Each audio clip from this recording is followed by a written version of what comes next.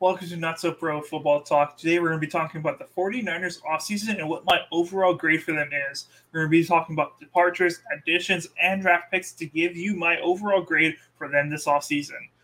The Niners lost a good amount of players this offseason, including quarterback Jimmy Garoppolo, right tackle Mike McGlinchey, edge Sanson Ibuukam, safety Jimmy Ward, edge Charles Aminahu, linebacker Aziz Al-Shahir, and defensive tackle Hassan Ridgeway. The defense will definitely feel the loss of these players, but should still remain quite good without them. The only player they re-signed was safety Tashawn Gibson, who is definitely a veteran in this league at the age of 32.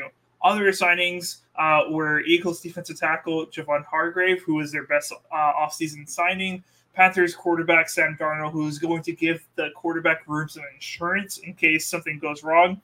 And then Falcons, a cornerback Isaiah Oliver, Giants safety John Feliciano, and Raiders edge Clean Farrell. And the Niners did decently well at replacing the players that they lost.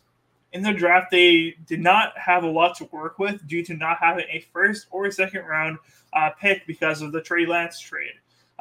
They drafted, with the picks they did have in the third and etc., safety Jahir Brown, kicker Jake Moody, and tight end Cameron Leto. Getting a kicker so early in the draft made everyone scratch their heads, but we'll see if it works out or if they will be kicking themselves. Overall, I'm going to be give the Niners a grade of a B-. I believe that they have a pretty uneventful free agency and a disappointing draft, in my opinion, reaching for multiple players. Time will tell on that assessment, though. The team will still be good, no doubt about that, but in order to topple the Eagles and others, they will have to require reliable quarterback play from at least one of their three quarterbacks. And that is why I'm going to give the 49ers a B-. If you guys enjoyed this video, make sure you leave a like. If you enjoyed this channel, subscribe. We really appreciate it. And until next time, keep on grinding.